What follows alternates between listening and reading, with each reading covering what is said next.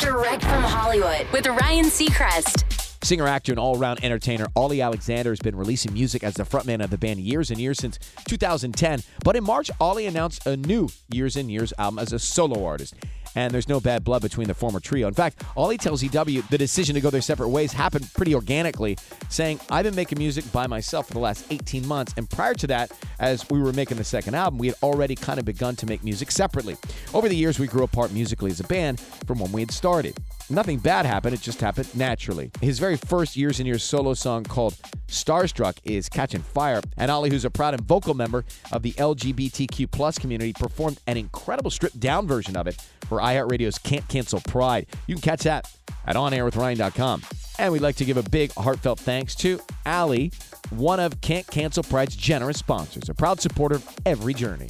That's direct from Hollywood.